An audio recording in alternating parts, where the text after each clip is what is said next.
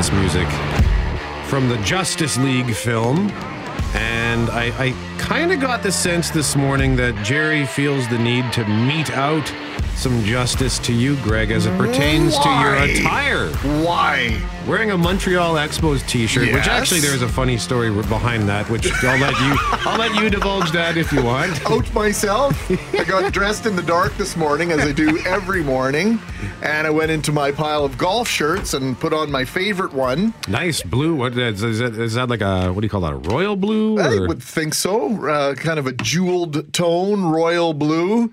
And I look down and I go, there's a great big stain on this shirt that I probably have not worn since September. So, I had to go into the washroom and do a little laundry. And now my shirt's drying on the back of my chair. But I revealed my Montreal Expos t-shirt, which I got in Montreal last February. Montreal Expos were my team when I was a little kid.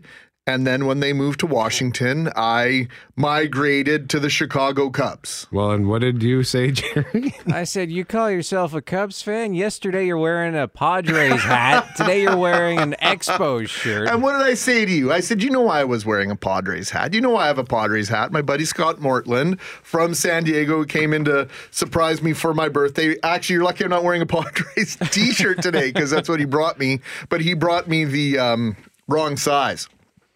So it doesn't fit me as well as it should. Last year's size. Yes. And so I had my Padres hat on yesterday for Scott because I met him down at Blue Bomber practice yesterday.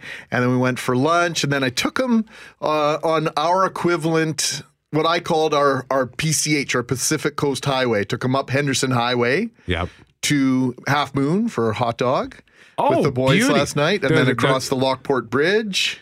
Just a quick sidebar on that. They recently renovated that to look like the old-timey Half Moon, did they not? Well, it's fabulous. Yeah. Yes. It looks like an old-school diner again. It really does. It's terrific. And we went across the Lockport Bridge, up to Lower Fort Garry, and then drove all the way back in the city down River Road. So I gave Scott a little bit of a unique perspective on Winnipeg, and I was bugging him that this is our equivalent of the Pacific Coast Highway, as close as we were going to get in Winnipeg. Before you move on. Yeah.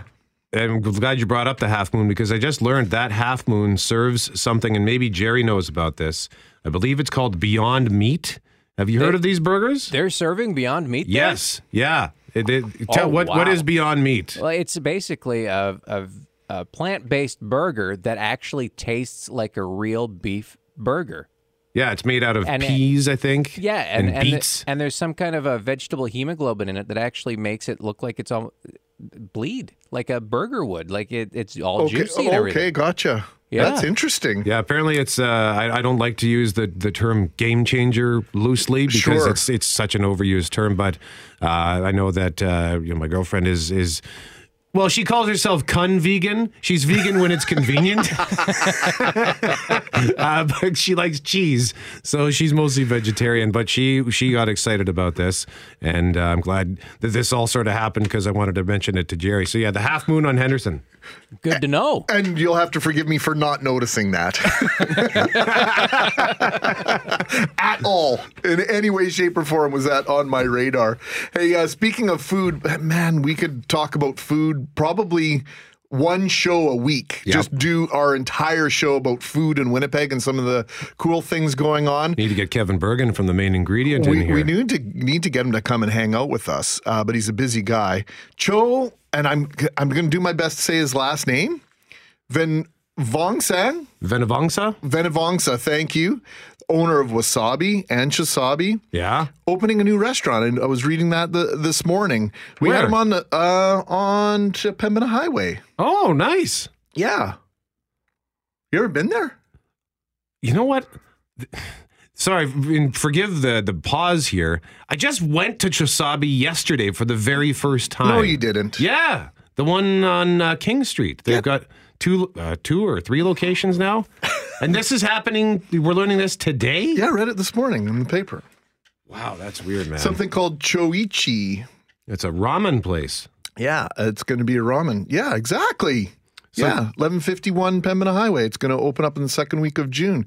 And we had Cho in studio, I guess it was about a year ago. It was November 2016.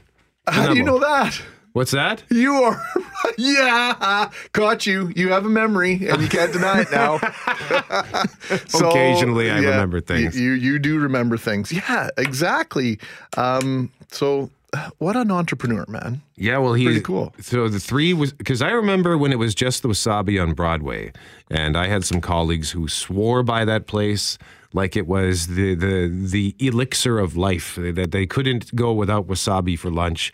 And now there are 3 locations of that, 3 locations of Chosabi. So wasabi is the sushi place. Chosabi is sushi burritos. So the burrito shell is a big leaf of seaweed. So it's like a gigantic seaweed wrap or like a chunk of sushi? Yeah, it's just basically a giant California piece of sushi. wrap? Wow. And it was so delicious. And to learn now that he's doing yet another thing. This is a Winnipeg success story. We got to try to invite Mr. Venavangsa to rejoin us. Well, it's a Winnipeg thing, too, just to be talking about something. And I go, oh, hey, look, Cho's opening up another restaurant. I was just there yesterday. Give me a break. Well, and here's another Winnipeg thing then. After Chosabi, we walked over to Toad Hall. Yeah. And I'm walking up King Street, and this truck pulls up beside us as we're kind of casually sauntering along, and out comes the mayor. And I'm wearing my Winnipeg Thunder t-shirt, and I got my shades on. So Brian Bowman, I don't think he recognized me. He was on the phone. Yeah. And I just kind of said, Mr. Mayor. And he sort of went, hang on the phone, and he just kind of reached his hand out and shook my hand and said, hello there, how are you? And then he said, sorry, I'm just saying hi to some citizens. And I thought, I don't think he recognized me. Hello, citizen. I don't think he recognized me. So. Hi, Mr. Mayor. That was me yesterday. Adam West, James West, Blue Bomber mode. Adam West, hello, citizen. When he was Batman, he always had that kind of had that attitude out in public. It was great. The fine citizens of Gotham City. Don't forget, he was also the mayor of Quahog. That is true. That is true. By the way, Dawn advises me that vegetarian is an indigenous word in origin for lousy hunter. Well, that's good. I'm a vegan. So just so you know. So, but this Beyond Meat thing is something you can eat? Absolutely. I've been excited. I didn't even know they were out in Canada yet. I just read something saying that they were coming out in Canada this summer. Well, that Half Moon's not that far from here, so you got to go. Dinner plans. Okay, yeah, I want to try it too. If it's tasty, why not? And it's got to be healthier. 20 grams of protein in one patty, apparently. That seems like a lot. I don't know anything about how much is a proper serving of protein, but I don't know. Don't look at me. I know. Give me some. I know I have lots of it in my belly right now. Give me some. Speaking of food, do you like mussels? Not those kind. Yes. Not the kind you're going to talk about. Zebra mussels invading Winnipeg Beach. We'll talk about that after 6:30. But up next on 680 CJOB. I was sitting in the newsroom today, and I looked at this picture, and I blurted out an expletive. The sight of this plane, and behind it, this giant column, this towering, raging smoke, the wildfire in Little Grand Rapids. We're going to talk more about evacuations in northern Manitoba in a moment. Clearly our top story of the day. That's up next on 680 CJOB. Hundreds of residents from Little Grand Rapids and Sapatawiak Cree Nation were forced to evacuate due to fires that continue to burn out of control. Global News reporter Nikki Judy has more. They've been forced to flee and leave behind their belongings and homes because of a raging wildfire.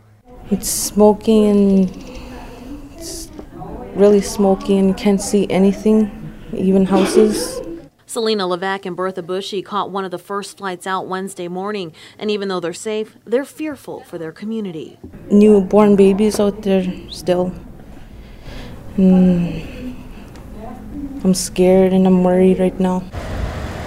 On the ground in Winnipeg, emergency crews are on standby, providing care for the most vulnerable evacuees from Little Grand Rapids, while buses transport others to their temporary homes at local hotels. The evacuation started Tuesday, but heavy smoke made it unsafe for flights to continue, so they were put on hold till Wednesday. The community's leaders say it didn't have to be that way. We did try and start evacuations a couple of days ago, and the resources told us they had the fire under control.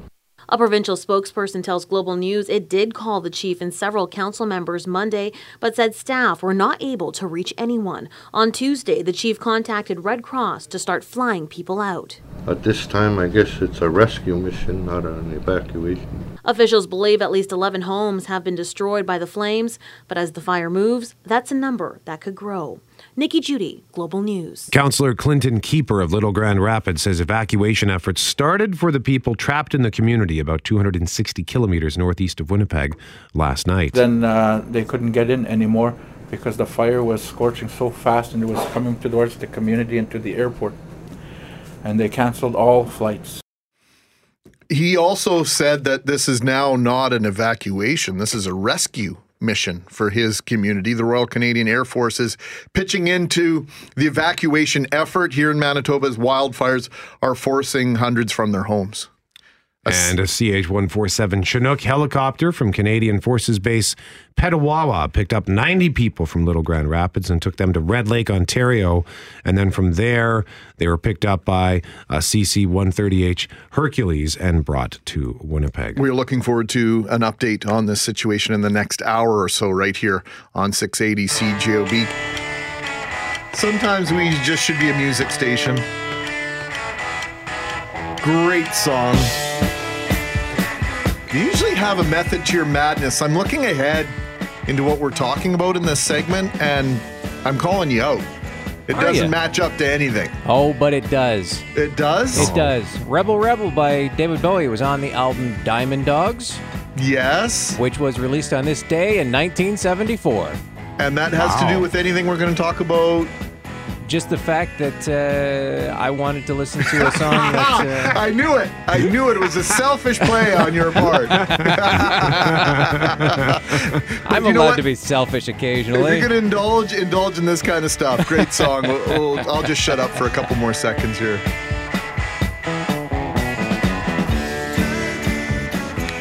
Changed music, didn't he? He really did. Absolutely. David Bowie. May he rest in peace. We have loyal listeners. Yep. And so thank you to all of them. And they're not shy to out either one of us when we slip up a little bit. Oh, no, not at all. Eve happened to make an observation about Greg's forecast at about 6:15 or so. He says 50% showers. And I thought, what does this mean? So I had to go back and check the tape. Mainly cloudy tonight, 40% showers, a chance of showers, 40% showers, 40% showers. Economy of words. Yeah. Yes. Oh, chance of showers. Well, I know that 40% showers. I know that I have said chance of flowers before. I think Jeff Braun's called for a chance of flowers as well. Oh, good. I know that. Well, I had that forecast where I said chance, or it's going to be money today. Money, but It was money. It was a money forecast. One time I tried to read the temperature and I said it, or no, how did I do it? I tried to read the time and I think I said it's minus 11. The time is minus 11. No, wait, that's not right. I almost said minus something the other day, and it had been above zero for a couple of weeks already. Anyway, thanks, Eve, and thanks to everyone who listens so closely. We love going back and forth with you on the text messages, 780-6868. It's like you're right here in the studio with us, and we, quite frankly, absolutely love that. Now, during Jeff Braun's news, a story came across the news wire. Of course, news wire is an old-fashioned term, but it still applies in this digital age. What caught our attention, Brett? Yeah, this is from our sister station in Vancouver, where in downtown Vancouver, a Global News reporter, Romina Dea, found a group of children left alone in a vehicle.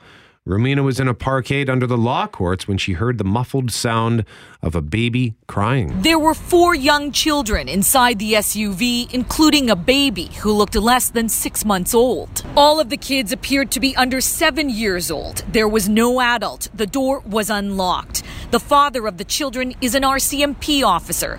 He told me his babysitter canceled last minute.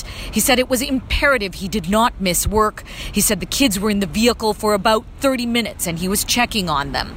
The RCMP says it is aware of the incident and it's investigating. Romina Dea, Global News. So you're a parent, you're a Mountie, you leave your kids in the car, and the first person to find them, to notice them, is a reporter. You're having a bad day when. Yeah. You should not be doing this at all. I don't care who you are, what walk of life you are from.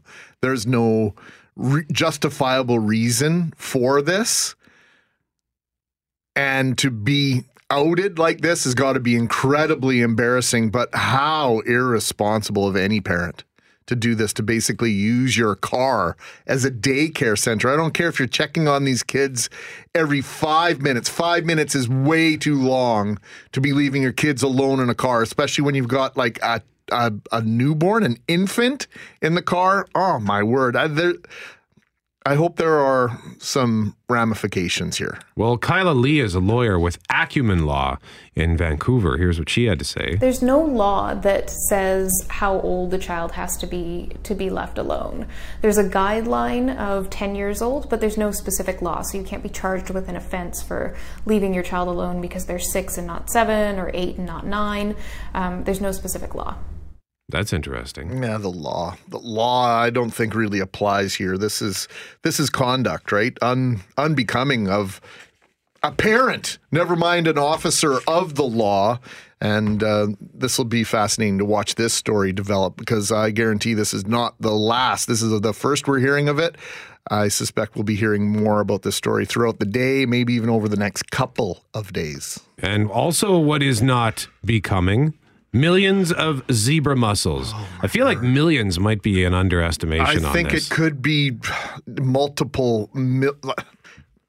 I don't know if it could be billions. You've seen the video. Well, just looking at what's on the shore looks like it could be in the and it's a billions. Shovel deep. Yeah. It's a shovel deep. We're talking about zebra mussels that have invaded. These are the shells invaded areas near Winnipeg Beach. Global News reporter Tim Brook visited the shores of Lake Winnipeg to see how bad it is. The waves brought them in by the millions. This is ugly. Yeah, this is unsightly.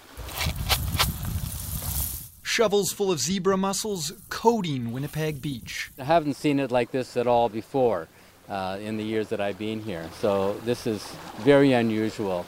Shocking residents who say the infestation is not just ruining their view, it's a safety hazard. Some of the kids who were swimming were getting cut by some of the shells. But it's not all bad news for Winnipeg Beach. The bulk of the zebra mussels are here near the marina, which means they haven't yet taken over the main beach. But there have been some signs they're headed that way. The lake has become a lot clearer, and I know that's one of the byproducts. The mayor says it's not as bad as what's washed up on the east side of Lake Winnipeg, but that doesn't mean the community isn't on watch. Realistically, I think we could get to those levels. We are concerned, and it's important that people understand with the zebra mussels, there's not much we can do. But that's no comfort to residents. I'm worried about the lake. I'm worried that we're going to lose a precious resource. As they watch the zebra mussels multiply. Hopefully, they'll be gone when their time is up. Tim Brook, Global News. Now, the species first appeared in the area in 2013 because they reproduce so quickly and are transported so easily. There is now little people can do to get rid of them. The community in the province did take steps in previous years to rid the lake of the mussels using liquid potash, but they have still spread rapidly. They already appear by the thousands on Victoria Beach, and the video, go to globalnews.ca. It's absolutely shocking. Imagine, I would say 10 to 15 centimeters of snow, but instead of snow, it is zebra mussel shells on top of the sandy beach, kind of on a sandbar. It's absolutely mind-boggling to see this with your own eyes. You can only sort of imagine it. Go to the website and check out the video for yourself. And they also mentioned that they are still, the main beach at Winnipeg Beach has largely not been affected by this, but the water is noticeably clear. That's one of the And how does that work? Quote unquote benefits. Well, as I understand it, the mussels kind of feast on the algae. Okay. And so it's kind of a scrubber sort of a scrubbing sort of effect on the water.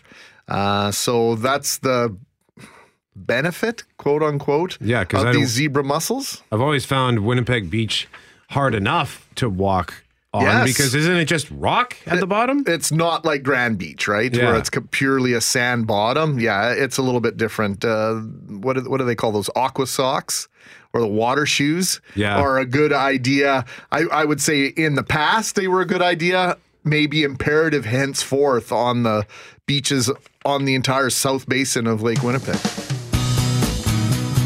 We're using all those words. Just 40% showers. Showers? Chance of showers. Was it Kelly? Was it Kelly on Married with Children?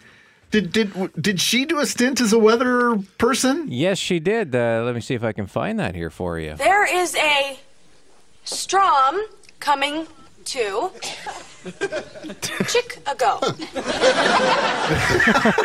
Chicago.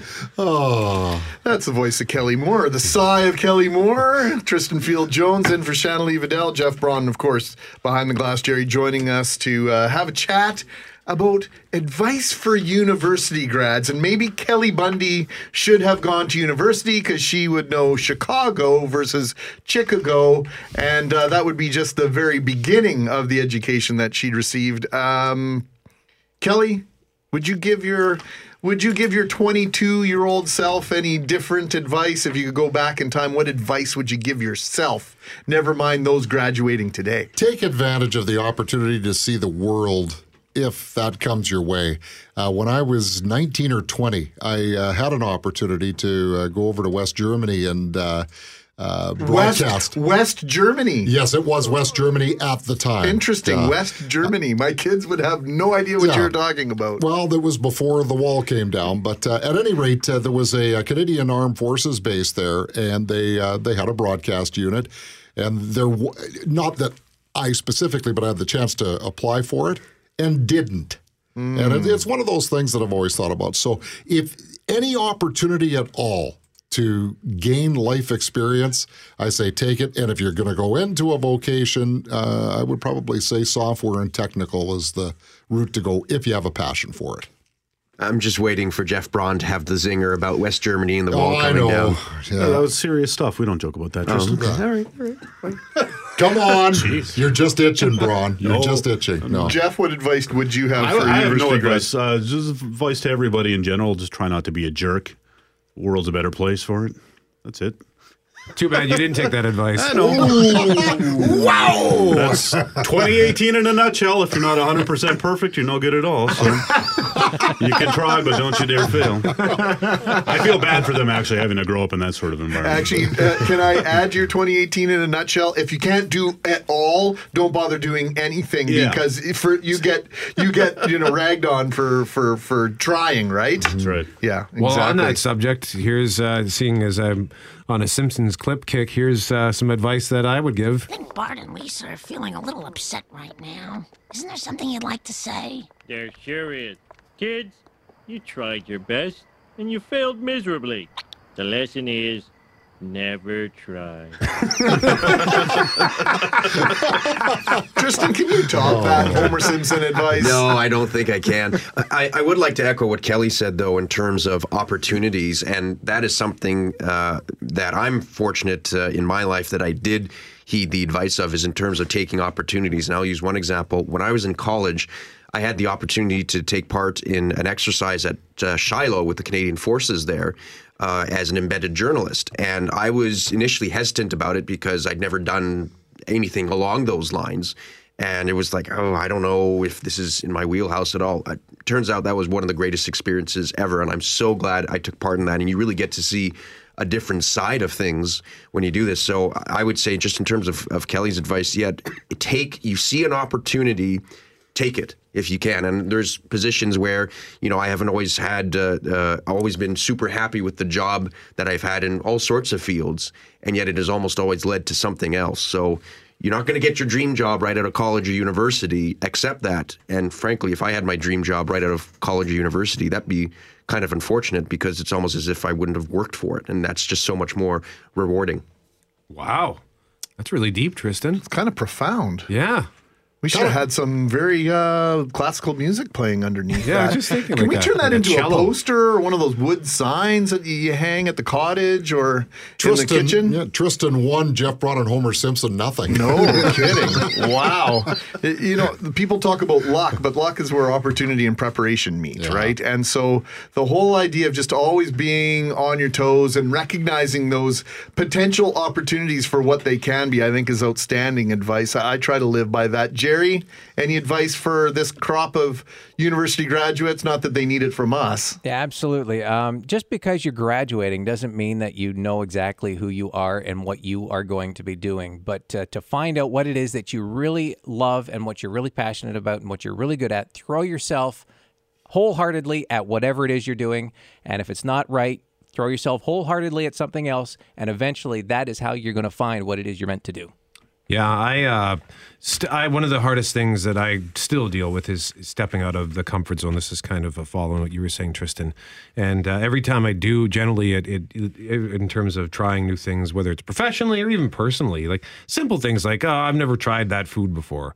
I know a lot of people are like, nope, meat and potatoes, that's it. And I feel like you're just closing yourself off to new experiences. So yeah, just to make sure you take advantage of your opportunities, make sure you step out of your comfort zone, because the longer you stay in your comfort zone, the harder it's going to be when you eventually have to, because sometimes you just have to do stuff you don't want to do. So if you can do it voluntarily, then yeah, do it for sure. Yeah, and I always say to my younger siblings and people in my circle, I'm not interested in what you're stopping in your life or what you're quote unquote quitting. I want to know what you're doing. Never make a decision based on quitting something. Do something to its maximum potential. Make use of every opportunity in life, but most of all, be working towards something, not running from something. War Amps are mailing out key tags. Do you get those in the mail, Greg? I did get in the mail. Absolutely, I did. I got them late last week. So, I suspect a lot of people have questions about these key tags. Why do they get sent out? What are they for? How do you activate them? We have the answers. James Jordan is the safety events coordinator for the War Amps. He joins us now live on 680 CJOB. Good morning, Mr. Jordan. Good morning. How are you today? I'm doing very well. Thank you very much. The first question, I got to ask you this because I had someone ask me the other day, where do you get everyone's mailing address to send out these tags? Well, actually, we receive a list, depending on the province, from the government, which was sort of a deal that was made way back when we first started our key tags back in 1946. It was war amputee veterans that started the service to provide, a service to Canadians, but also try and provide some funding for the organization. So they made a deal with different provinces to receive the drivers list. And when we receive that list, we send our key tags out to everyone who's on it, depending on, each province. But for Manitoba, that is the case. And otherwise, anyone who signed up for the key tags would also receive them. So, James, tell us a little bit about these key tags. I think if you're of a certain age, you've absolutely seen these in your lifetime, but may not even understand how the service works and why you're sending these tags out. So give us a rundown of the program, if you wouldn't mind. Absolutely. It'd be my pleasure. Like I mentioned, the War Amps, it started, 100 years ago. We're celebrating our 100th anniversary this year, actually. And it was the first World War amputee veterans that started the War Amps to help support themselves when they came back from war. And after the Second World War, the association grew even larger. And with that happening, being servicemen, they wanted to provide a service to Canadians, but also raise funds for their organization, their support, and financial assistance for artificial limbs. So they started the Key Tag service, which is the largest At Your Honor service, I do believe, in Canada. And how it works is, basically it's a lost key return service. So when we send out our key tags across Canada, when you receive them in the mail, to answer your first question, as soon as you receive them in the mail, they're activated and ready to go right away. So all you need to do is open up the package and stick the keychain or the key tag on your keychain, and it's already working for you. So there's a 9-digit confidential number that's on each tag, and that number is linked to your name and address. So like I said, as soon as you get in the mail, just put on your keychain. It's already activated to your name. And how it works is if you were ever out and you lost your keys somewhere, the person who finds them just has to drop them in any mailbox or call the 1-800 number on the back, and we'll identify whose keys they are. We'll send out a courier to pick them up and deliver them back to the person that lost them. And again, that's a free service that we've been offering Canadians now for over 70 years, and we've returned 1.5 million sets of keys since we started doing this. So this is a free service? Yeah, absolutely. So you're probably wondering, and I get this question all the time. It's like, well, if it's a free service, how do you raise any funds? Yeah, yes. Well, it's the people that use the service that lose their keys and have them returned that are pretty happy and see value in the service and might end up donating a few dollars. Wow. I never realized that's how it worked. I have to admit that I've received the key tags for at least a dozen years now, and with zero disrespect to the program, have never put the tags on my key because I thought, I would have to pay for the service up front, but basically you count on the generosity of those that have been the benefactors of the program to donate out of the generosity that they feel when they've been reunited with their keys. Am I outlining that essentially correct? Yeah, absolutely. And you know what? This service is free for everyone to use, and I encourage all Canadians to use it for free. There's no obligation to donate. You don't have to donate to activate it. It's activated as soon as you receive it in the mail, and you can just use the service for free. But of course, if you lose your keys, that comes with a donation form, but there is no obligation to donate. You can continue to use the service for free. But of course, Canadians are very generous people, and I'm very thankful for that because that's how we generate most of the funds for all of our programs is the generosity of Canadians when using the key tag service, seeing value in it, and just donating a few dollars, even though, there really is no need. You can just use the service for free. And I encourage people to do that because you're supporting a good cause, no matter what. So, James, then if someone listening to this radio station right now didn't get the tags and they want to take advantage of this service because they didn't know, like Greg, like me, we didn't know that this is what it was all about, how do they get some tags?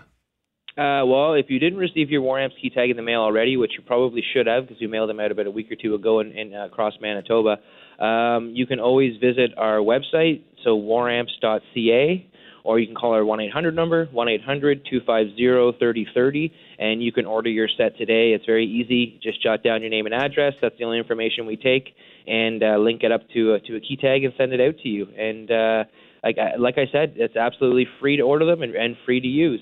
I'm dumbfounded right now. James Jordan, Safety Events Coordinator for the War Amps. Thank you so much for making time for us today. And I'm certain you've educated more than just Brett and I on this and the fact that this service is out there. And we appreciate your time today. Thank you. Thank you very much. My pleasure. Brett, when you realize, I know you have a remote car starter and, fancy key. I've got both sets of keys for my vehicles. If I lost those keys, I bet you're looking at close to $1,000 to replace both those key fobs for the two vehicles that we have in our family. Is that what it costs? Oh, yeah, they're expensive. I believe some of them are up to $700 or $800. Because if you have a remote car starter in it, to begin with, and then all the remote stuff, I think it's multiple hundreds of dollars. 204-780-6868. How much are those key fobs to replace? I'm under the impression, like I say, that they're $500, $600, $700 at times. Up next on 680 CJOB, we are going to get an update from the Royal Canadian Air Force, who was called in to help in the wake of the fire situation in northern Manitoba. It's Mackling and McGarry on 680 CJOB. Canadian Forces, as we've been telling you in 680 CJOB and Global News, Canadian Forces helping evacuees from northern Manitoba. The Royal Canadian Air Force in particular is assisting evacuations in Manitoba as wildfires force hundreds from their homes. And we are joined now live on 680 CJOB by David Lavallee, Public Affairs Officer with the Royal Canadian Air Force, joins us live now. Good morning, Mr. Lavallee. Good morning. So we've heard the commentary from the folks in Little Grand Rapids. This is more of a rescue mission now for the folks in that community. I'm not asking you to editorialize on that, but what is the update and how is the operation going?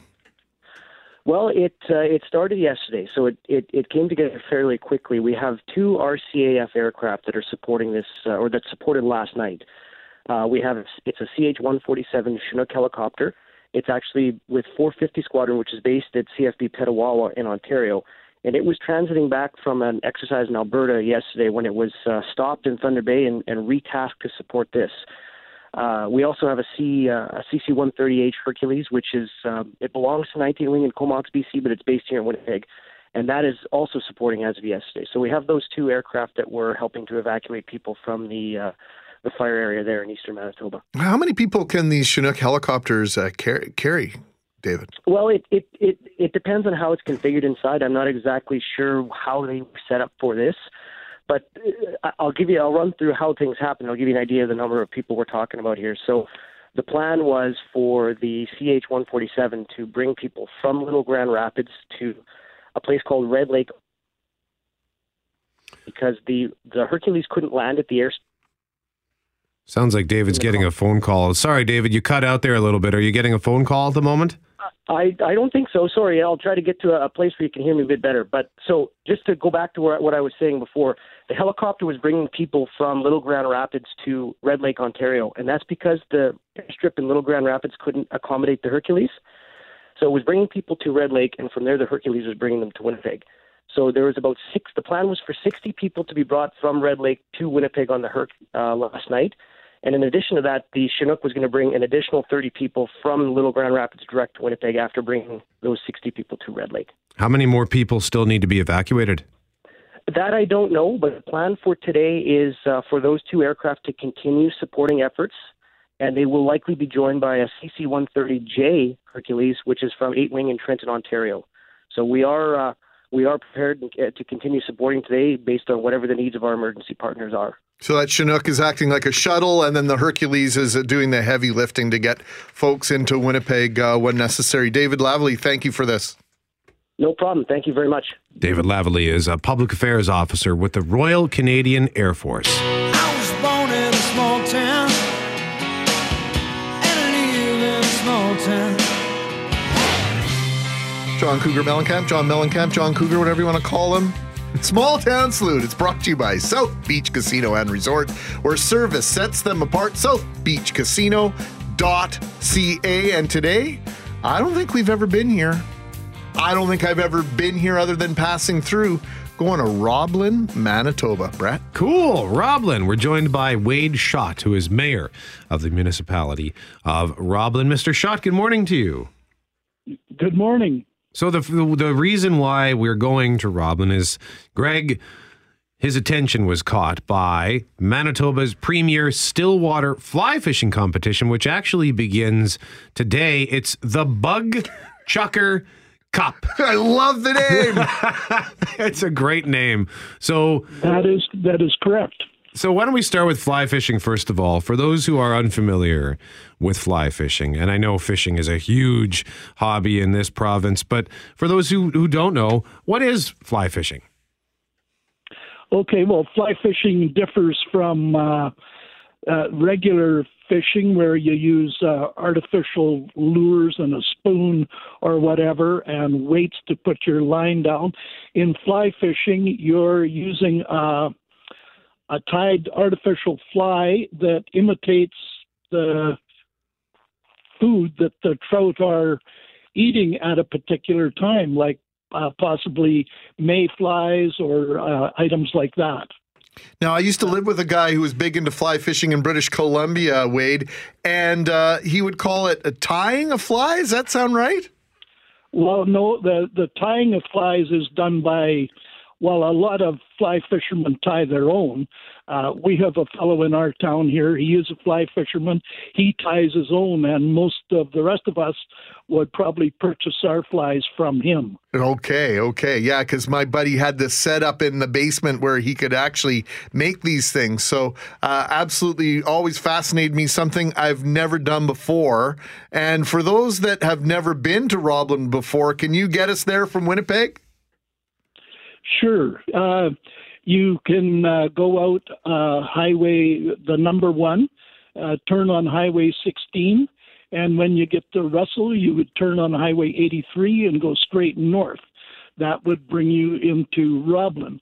Or you can go north on Highway 6, turn on Highway 68, which crosses the Narrows, and that will bring you out to St. Rose.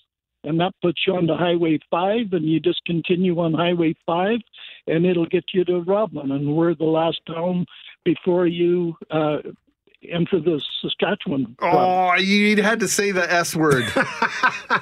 Well, we're not far from the border. So what is it about Roblin that makes it so conducive to fly fishing? I mean, you're known as the fly fishing capital of Manitoba. Okay, well, I guess it's because we have stock trout lakes here that are cool, clear, and that's the type of environment that trout like. And we've been promoting this, and it's been really a big deal for us here.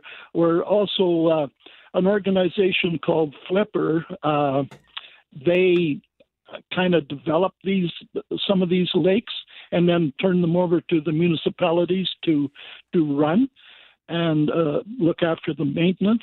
And so we pay the hydro and things like that, and look after the campground. And we just have beautiful scenery up here. I don't know if you've said you haven't been here before, but it's all rolling hills, just beautiful scenery, friendly people. Well, you're right in between Riding Mountain National Park, the northwest corner of the park, and the southwest corner of Duck Mountain Provincial Park, almost equidistant to those incredible resources. So just going through over the years up through Dauphin, and Grandview is about as close as I've ever been, and up through Swan River up on Highway number 10. I know how beautiful that part of the province is. So it sounds as though that neck of the woods would be very well worth a day trip, or maybe even overnight in extreme western Manitoba. Sure. And just to give you some information on this Bug Chucker Cup as well, we have, there's currently 12 teams entered for this particular tournament this weekend, and they come from BC, Alberta, Saskatchewan, and Manitoba. And we have one competitor from Aberdeen, Scotland, and he's the Scottish national youth team coach, and he's teamed up with a junior competitor from the Manitoba Youth Group out of Rossburn, Manitoba. Nice. So you get, it's not just national, but international as well. That's correct. Now, go ahead. No, I was just going to, I interrupted you, Mr. Mayor. Go ahead. No, all I wanted to say is, like, we're well known, like, all over, like in the U.S. and England, Scotland, for our fly fishing, this resource that we have here. And well, I see that you've got, as far as fish are concerned, looks like rainbows. Am I seeing them? Notorious giant tigers? Yes, that's in Twin Lakes, just north of us here. That's a hybrid trout, and people come from all over to fish for those. And one more thing about fly fishing is that, because I'm picturing guys sort of standing in a river or a body of water where they're wearing waders and they're just kind of lightly sort of flicking the fishing line back and forth. Is that fly fishing? That is fly fishing. That's fishing in a stream. What stillwater fishing is you're fishing in a lake where the water isn't flowing. It's what we call still water, and you're either fishing from a float tube, a small boat, or canoe, or whatever. I personally use a drawn boat. So Wade Schott. We're visiting the jewel of the parkland. Wade Schott joining us this morning on Small Town Salute. This has been a terrific education on fly fishing, Mayor Schott. Thank you for this, and have a great time over the next 3 days in the Bug Chucker Cup. We'll have to catch up with you again. Thank you so much for your time today. Okay, thank you very much. You know, if anybody's looking for stuff to do this summer, we always think we gotta leave the province, we gotta leave the country. Every week we do these small town salutes, and I just keep getting more and more ideas. And especially when I look at the route to Roblin and what's there but Neepawa, where last year I said I want to go golfing. Yes, and sir. then a place that's near and dear to your heart, Minnedosa. Certainly. So there's all kinds of places to go to on your way to Roblin, Manitoba. Welcome to my house, baby, take control now. We can't even slow. You weren't the only one singing this song after reading Jill Officer's blog, let me tell you that. Jill's house, it's affectionately known at globalnews.ca. By the way, it's 7:50. If Brett set you into cardiac arrest because he said it was 7:45 and you thought you had an extra 4 minutes to sip your coffee before leaving the house, no, you don't. Sorry. I read the script template, Yes. just like a robot. It's 7:45. I'm surprised I didn't read the spot that says host. It's 7:45. Jill Officer's in the broadcasting game now. She knows a little bit about having to be mindful of those different pitfalls. A little bit different than on the curling ice, Jill, the pitfalls in writing and broadcasting? Yeah, certainly you have to be mindful, I think, of what you say and do sometimes. But yeah, I have a broadcasting and journalism background, so I think I was trained pretty well.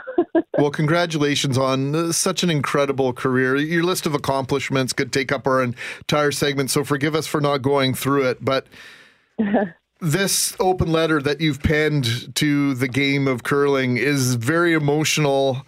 What is it that you love most about curling? And you also mentioned it could be a love-hate relationship at times. Oh yeah, I mean absolutely, and like I said in my letter or my blog is there's been times where you want to just throw your broom down and walk out, like you kind of have that hate relationship, but I mean ultimately it's because you love it so much that you have that passion and that it brings out that emotion as well. So I mean I'm so grateful for everything I've been able to experience in curling. It's more than I ever imagined. And just the things that I've been able to do, the memories I've made, the friends I've made, and, obviously the championships won and going to the Olympics is all incredibly special as well. But what's just as special to me is what curling's taught me about myself and, the people I've met and the traveling I've done.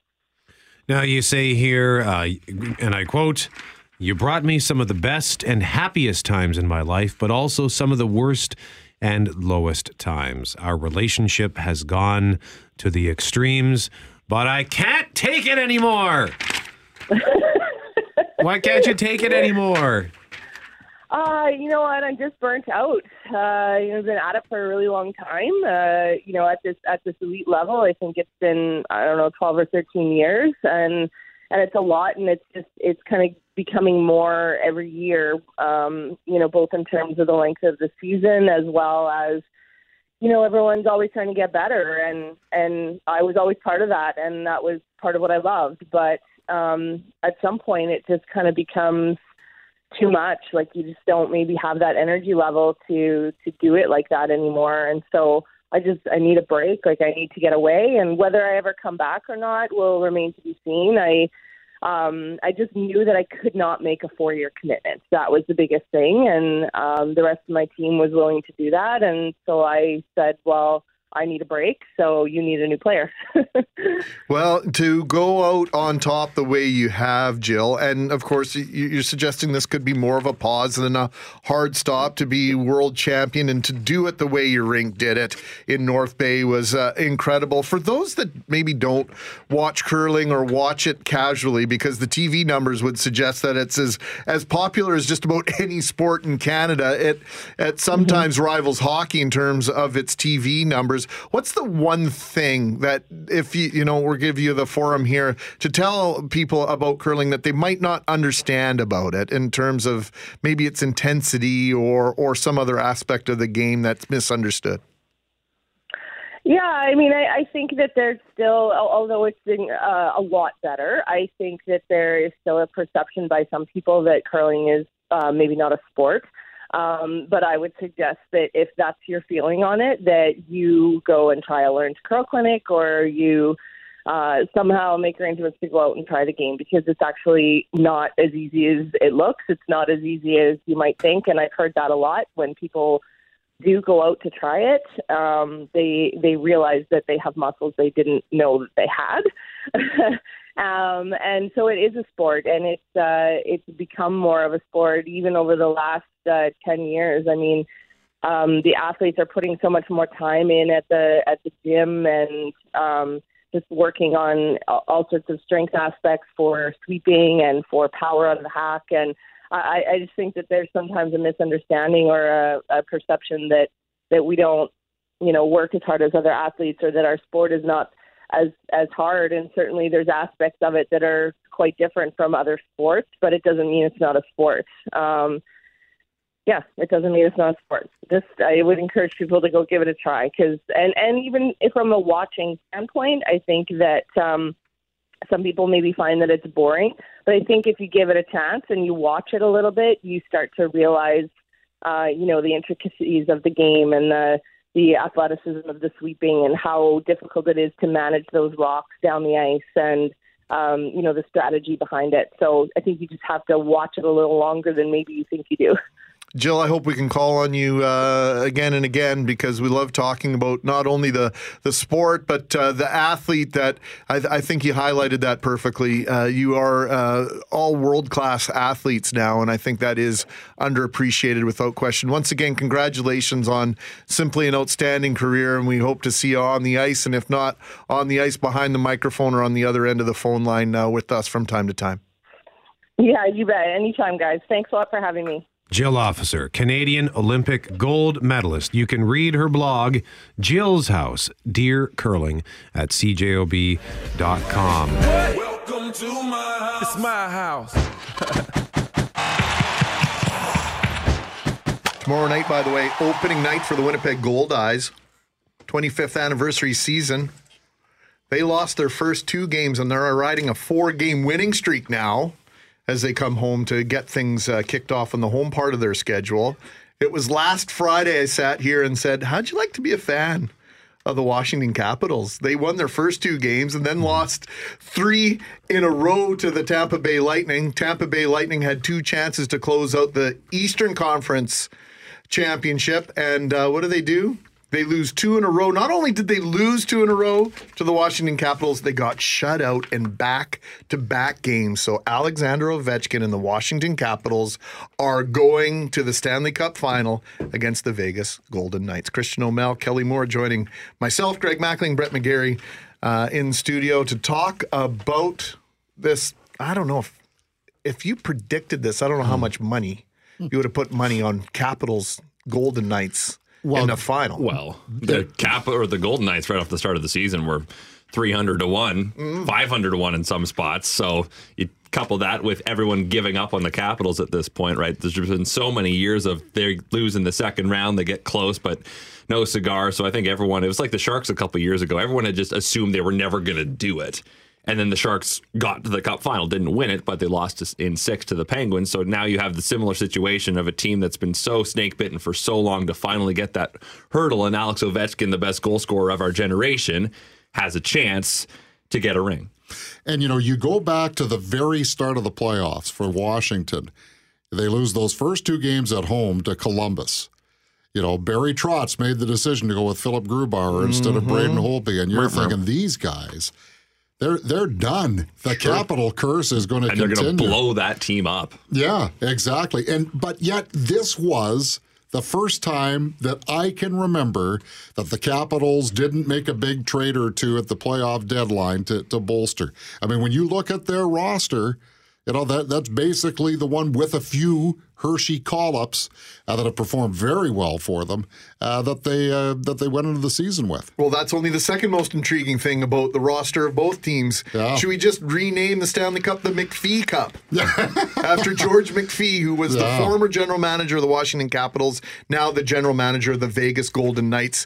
He has essentially put together both these teams. Fair to say, Kelly, more or less in terms of the Washington Capitals? Well, for sure with Vegas, with a lot of help from his supporting staff, led by Kelly McCrimmon. But with respect to, the 22 main guys on Washington, they have a roster of 26, but the 22 main guys, 13 of them are George McPhee draft picks a good chunk. or people that he brought up through the system. There are 9, and there's a couple of good players there, Oshie and TJ Oshie and Lars Eller have been playing really well, that George McPhee didn't have his fingerprints over. And of course, one thing that's being brought up a lot is the deal with Nashville against former Caps GM David Poile, who fleeced him on the Martin Urad deal for Philip Forsberg. What did Harry Neal say that one time? Even Betty Crocker burns the odd cake. Yeah. Can't be perfect every time. You're allowed. Christian, sorry, Greg. It's Mackling and McGarry, so I want to play in the sandbox too. Come on. So Gary Bettman, I assume, is it safe to assume he's happier that it's Vegas and Washington versus Winnipeg and Tampa Bay in the final? I think absolutely, yes. I think Washington for sure over Tampa Bay from a rating standpoint. No one cares about Tampa Bay.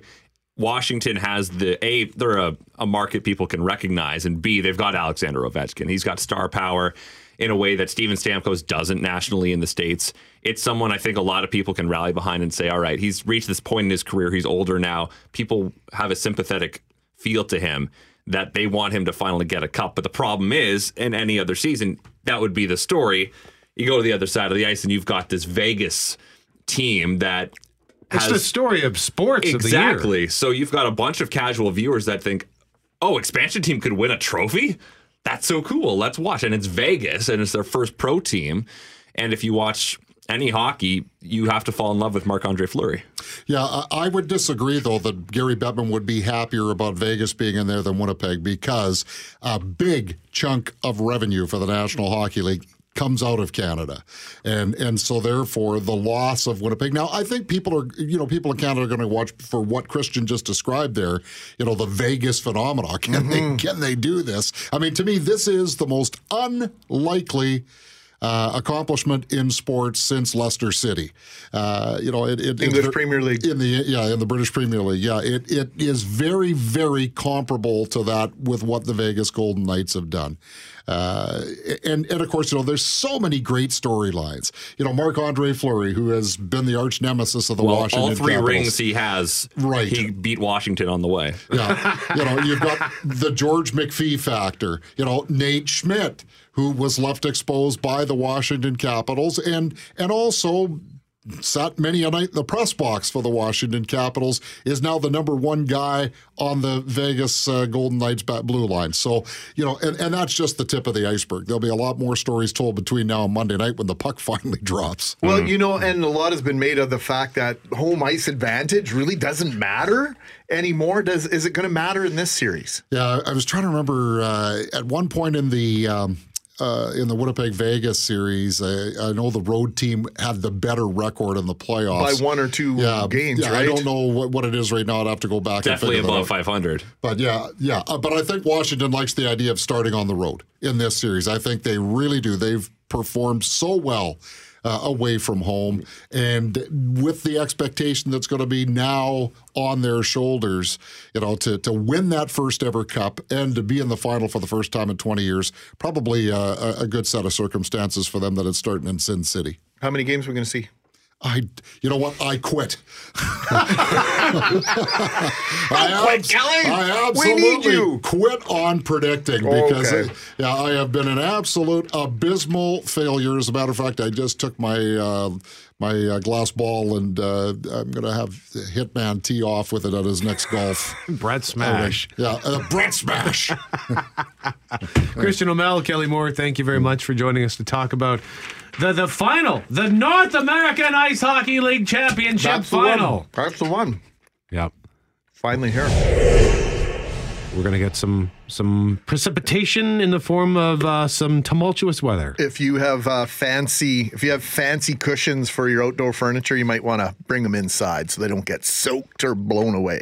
Yeah. Do you have fancy furniture like that? Well, no, they're not fancy. They're just more expensive than I'd want them to be. Is that fair? If you were dog sitting, would you let that dog sit on them? No, I would not. Okay. But maybe our next guest would. Laura Voyer is her name. Sorry, Jerry told me how to say her name and I just can't read. Laura Voyer is here. She is an entrepreneur and pet sitter, and she joins us now live on 680 CJOB. And Laura, you are not just a pet sitter, but a pet sitter to the stars.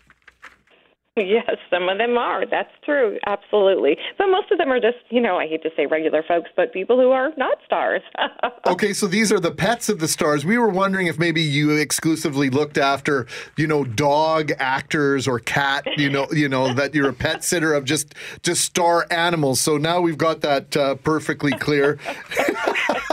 We want to know about, I used to babysit my siblings when I was younger, and my mom would inevitably leave me a list of things that I had to do, some instructions, and then those instructions got weirder as I would start actually getting paid for babysitting other people's kids. What are some of the crazier instructions that you've been left in terms of a pet that you're looking after, Laura? Oh my gosh, so many instructions and documentation and just like a book, like books of instructions, volumes of things to do and where the dog likes to get pet and how they like to be spoken to and what their favorite place to curl up in is, do's and don'ts and temperature in the house and, where they like to sleep and what they like to watch and what their best things to eat are. Oh, yeah. I have all these things. What they like to watch? Like on TV? Yes. Okay. What are some of the shows? Well, they like any shows that have dogs in them, and they like family shows apparently, and a lot of them like game shows. Probably all the like the things you and I like. Interesting. All the flashing lights and big sounds. So you've got commercials. So you got this book, The Pet Sitter's Tale, and it's a sort of a collection of short stories of the various, I guess, encounters that you've had. So can you maybe just give us an example of about some of the stories you've collected in the last 15 years or so? Sure. Some of my craziest stories about people being just over the top in love with their furry children and having me, duplicate some of the things that they do for their pets. And to your point of talking about fancy furniture, I had clients who had the most rambunctious boxers and they refused to crate them in their home, and they were just destroying furniture in their house and shoes and walls and eating everything in the house. And I said, well, you should probably crate them.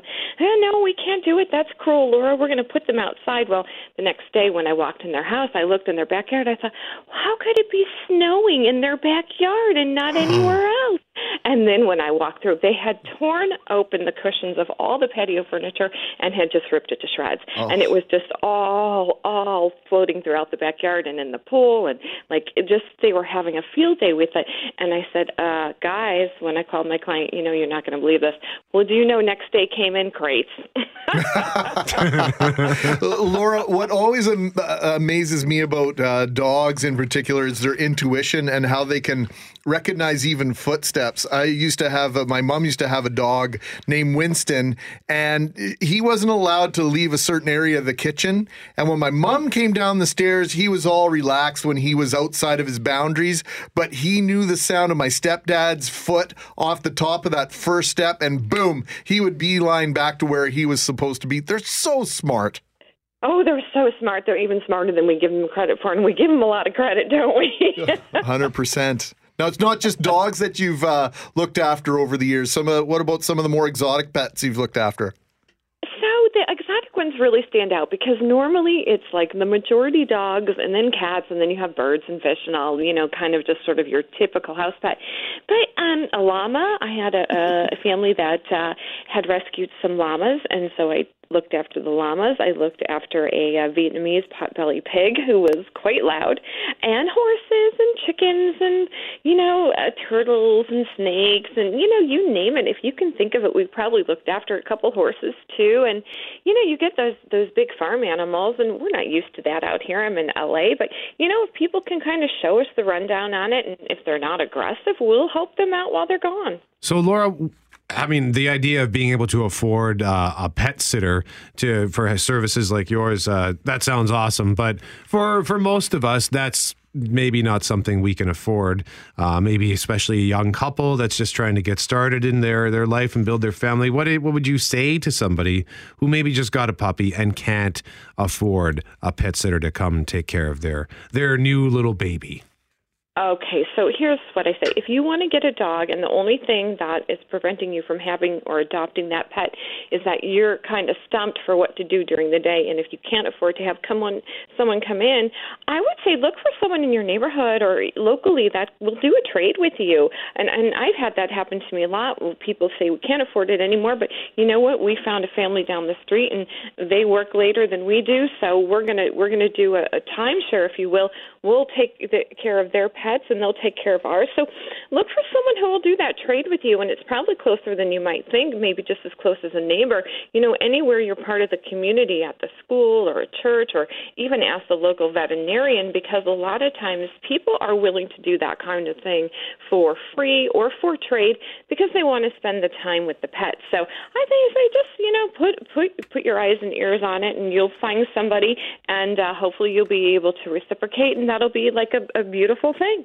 Pets are a huge business right now, and lots of opportunities for entrepreneurs, including our guest this morning, Laura Vorrier. Laura, thank you for this, and hopefully we can connect with you again sometime. Love your storytelling.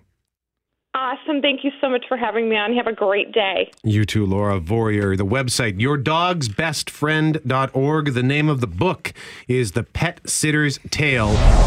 This is the headline. Students pitch in toward brighter future. Looking at a Winnipeg Free Press article here. Conference puts focus on environmental and social sustainability. And it's high school students sharing big ideas for the city and the province. In studio, we have with us Scott Angus, who is co-founder of an organization called HP Change. And we have two students with us. One is on the phone. One is in studio. One of them is Mahyar Mirshed. He's in studio. And Quinn Fleming joins us now live on the phone on 680 CJOB. So first, I'll say good morning to you, Scott. Hello. Hi guys. Oh, it helps if I turn your microphone on. There you go. I was so focused on getting Mahyar's name correct that I didn't turn on your microphone, so I apologize for that. And good morning to you, Mahyar. How are you, sir? Good, I'm good.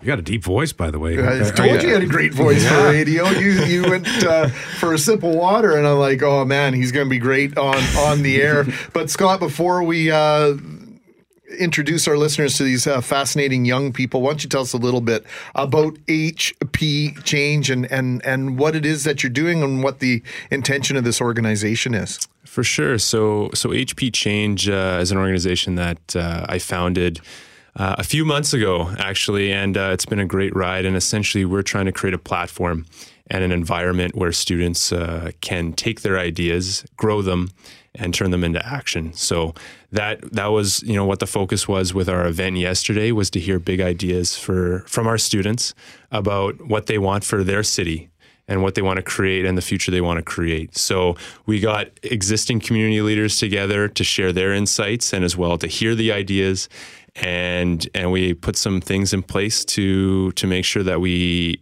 not only hear the ideas but also turn them into reality.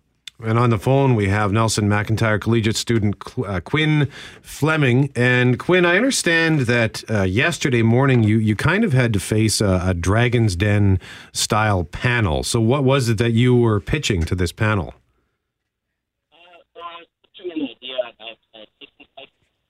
Oh, you know what? It sounds like we're having a hard time with Quinn. So we'll try Quinn again in a moment.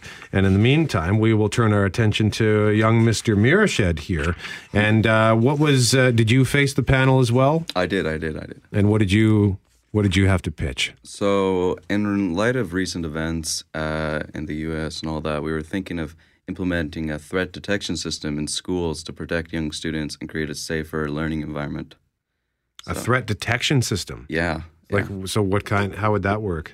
So it would be like a system where it would take a look at conversations. Come a little closer to the microphone. Let us hear that deep baritone voice of yours. Mm-hmm. Yeah. So it would monitor the conversations students are having. It would look for keywords within conversations, and it would just flag some users who are at risk. And what we would do is we would take a look at these students, and we would go approach them, and we would try to help them with whatever they're trying to face. Wow.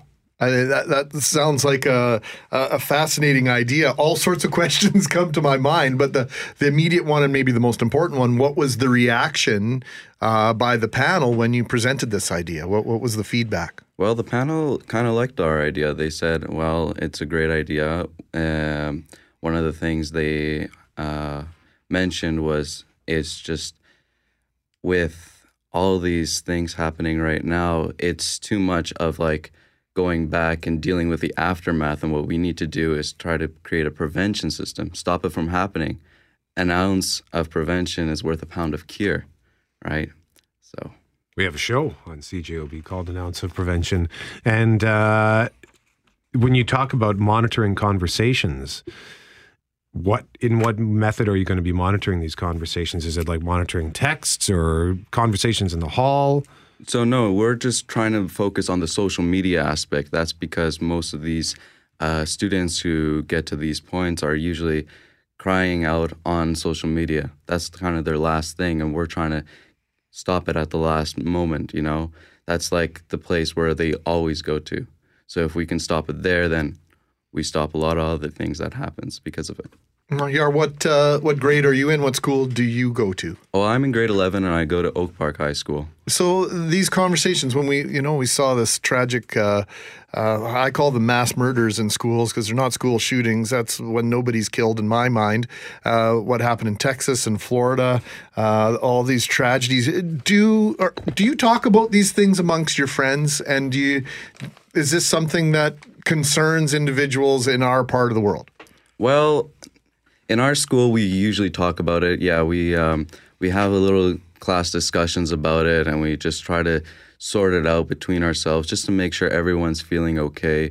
But even if it's happening in the U.S., it still affects us here, you know. It's really tragic to see that kind of stuff happen. And we would try to have a great space for everybody to share their feelings and feel welcome. So did you end up getting a grant out of the panel that you... I did not, no. You did not? No. Is that your responsibility, Scott? Absolutely not. Well, all the ideas were tremendous. But we had 2 winners yesterday, and we had 11 pitches. And so I wish we could give grants to all 11 because they were like the ideas that you just heard from Mahar. They were all fantastic.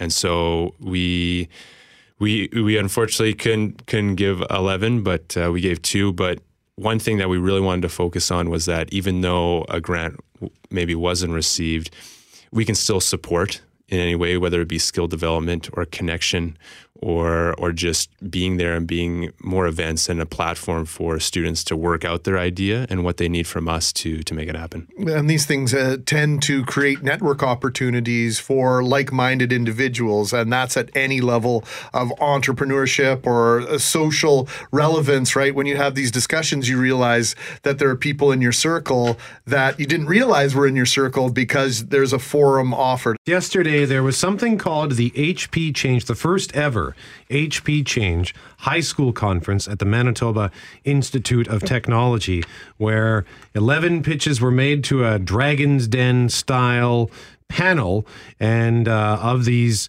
pitches. Two of them won grants, $500 grants, actually. One of those grants went to a 17-year-old grade 11 student from Nelson McIntyre. His name is Quinn Fleming. He's on the phone. We have a couple of studio guests as well. But Quinn, we tried to bring you on earlier. Technology failed us. So let's try this again. What did you get a grant for? What did you pitch yesterday? Well, I pitched a bicycle program where we take bicycles from the Brady landfill and we take them into our power mechanic shop. And anyone who wants to fix the bike and repair it, they use the tools and the parts we give them, and they walk away with a bike. So you called it Earn a Bike, is that right, Quinn? Earn a bike, yeah. And to earn a bike, all you have to do is fix it. Now, how big is the school, Nelson McIntyre? It's I think it's just touching 280 students, something like that. It's super, super small. So what inspired you to kind of put together a pitch like this and to get involved in this organization and this event? One of my teachers, Mr. Sabrin, he approached me and he said this event would be going on. And he had this program partially established in previous years, but he wanted, some event that could possibly take it to the next level, bring some awareness out about it and, maybe a little bit of money that would help as well. Well, and I see that there is also an opportunity here to partner with another local organization known as Wrench. They do a lot of stuff. I believe they partake with the police bike auction, if memory serves. Greg's nodding his head. It looks like you've come up with an idea here that has all sorts of paths, trails that it can branch off to. Yeah, we do have connections with the Wrench, actually, and that's how we're able to get the bicycles. We get them straight from the landfill.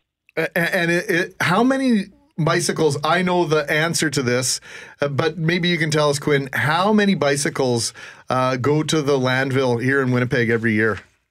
Every year, 5,000. That's a startling number of bicycles that could be repurposed and reused. My grandfather had a friend in Fort Rouge who would do this exact thing, rehabilitate bicycles and give them back to the community. It was a passion project of his. And Scott, we were talking about this in this day and age. There's not just 17 things you can do for a career. You can really do, when you're a young person, you can do whatever you want. That's not a hollow statement in a lot of cases.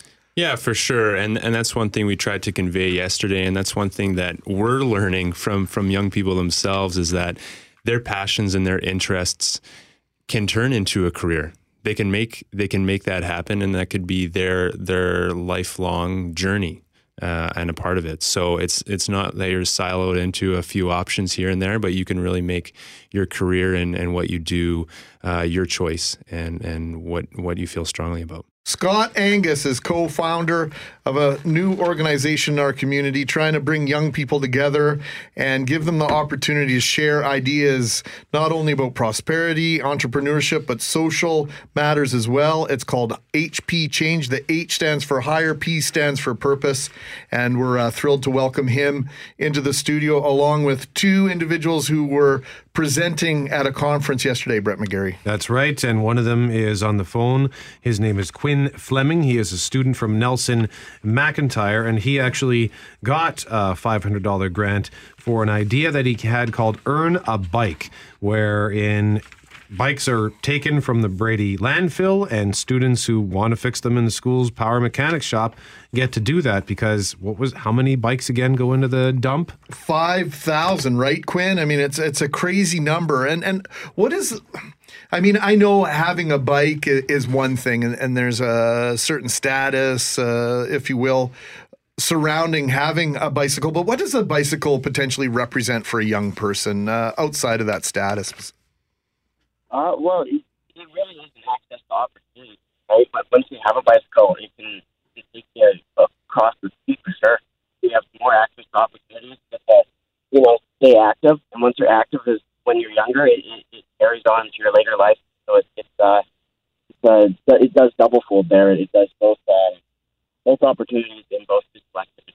Quinn, we're having that technical difficulty again, so we're going to press pause on that. Yeah, it might just be that the phone isn't being held close enough to the face. I'm not entirely sure what's happening there. Yeah. But our studio guest as well, another student, he's from Oak Park, Mahyar Mirashed, and his pitch with another student, Lauren Bartlett, is involved reducing harmful events in schools by implementing threat detection software. And I want to revisit that in a moment and ask you how that all works. But I understand that you're already cooking up something new. You're getting ready for a new venture. 17, or how are you, 17? Almost, actually, in August. You're 16. Yeah. 16 is already working on... I'm not quite yet, 17. Already working on a venture. I don't even know if I knew what venture meant when I was 16 years old. So what are you working on? So I'm working on a tutoring business. What I'll do is I'll go into schools and I'll get really strong tutors who love helping out their classmates. And what I'll do is I'll get them part of this organization,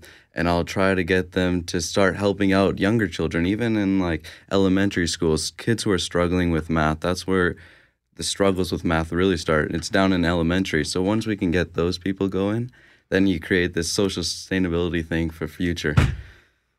The enthusiasm, yeah. Greg and I are a little speechless here because the passion and enthusiasm being displayed by this young man is very encouraging. And Scott, when you see and hear this, must be gratifying for you, considering you started this venture of yours to see this kind of thing.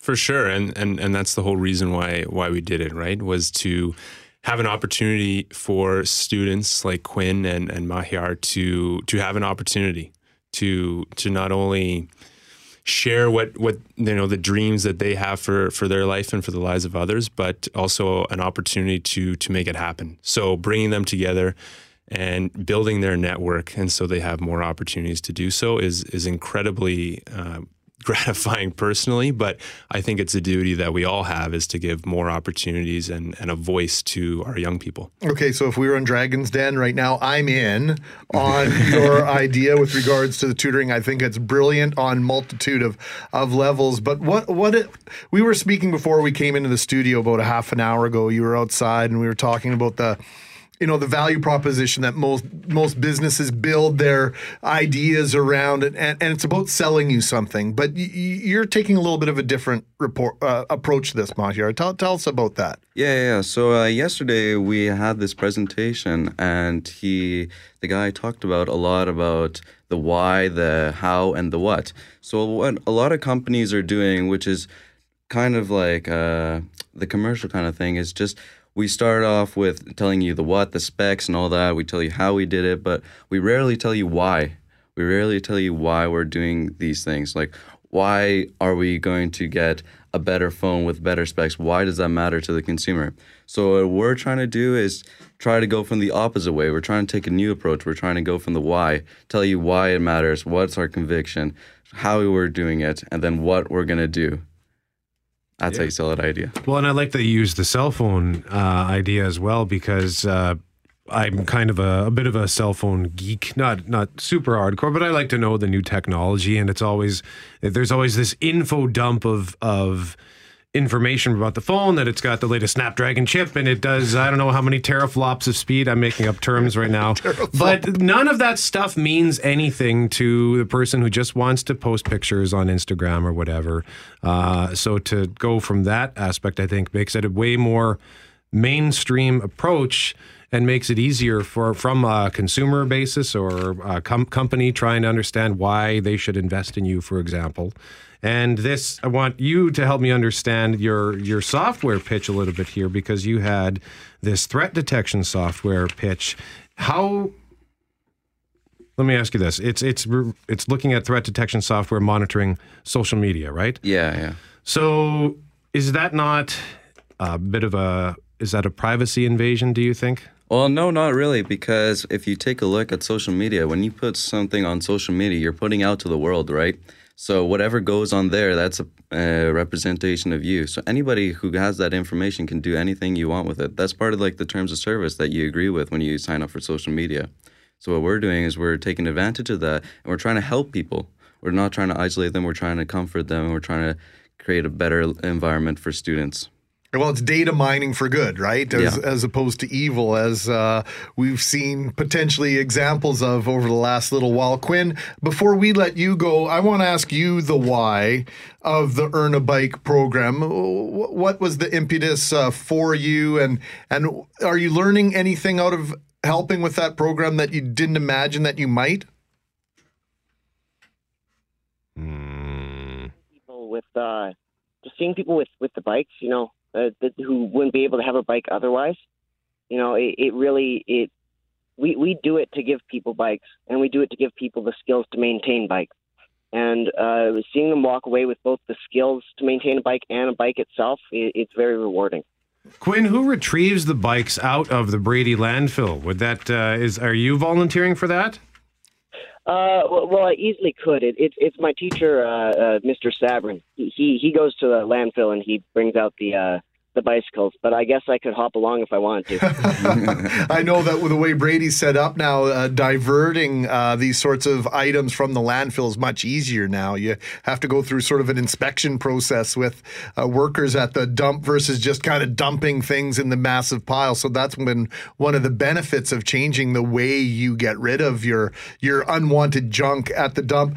Quinn, just one thing I wanted to share with you, and I don't know if it resonates or not real quick. I know for me, my bicycle when I was 15, 16, 17 represented an opportunity to earn extra money because it meant now that I could get a job a little bit further from home where there were jobs, a job that might necessarily, make me work until 11 o'clock at night. I wouldn't feel safe walking home, but riding a bike was something that I felt comfortable doing at that hour of the day.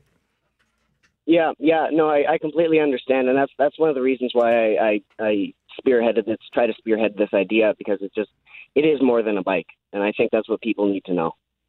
All right. Well, Quinn Fleming, we will leave it there with you. Thank you very much, and congratulations to you.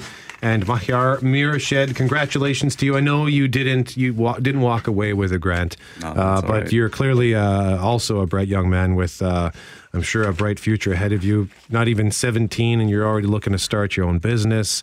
Are you still going to try to go ahead with this software, this threat detection software? Well, yeah, I'd love to. Yeah, I just need I'll try to find other places where I can get some funding. It does cost money for the software, but I'm sure once we get it into a couple schools, it will start launching off by its own. Well, you've started a tremendous conversation here, Scott and Mahyar, and to Quinn. Thank you for being so open with your ideas and being brave and bold enough to share them with the group, so to speak. Tremendous honor to meet all three of you. Yeah, thank you. Scott, how does one get in touch with you and your organization moving forward? Yeah, so HP Changes can be found online on social media at HP Change on Twitter and Instagram. And as well, you can head to our website at hpchange.com, where we have an HP Ask tile, and we're looking for young people if they have any questions or need to be connected. Tile? That sounds like a real hip young thing. What is this, Scott Angus? I really just made that up. I call it a tile. It's a segment of our website that young people can ask anything, and we'll try to help them with any ideas or anything relating to their career and how they want to bring action to the world. You call it a tile. Did you ever have a Windows phone? Were you one of those guys? No. Okay. I did not. Okay. All right. Scott Angus, thank you very much. Mahyar Mirshed and Quinn Fleming. I'm Brett. He's Greg. Behind the glass, Jerry. And Tristan Field-Jones in for Shanley today on 680 CJOB.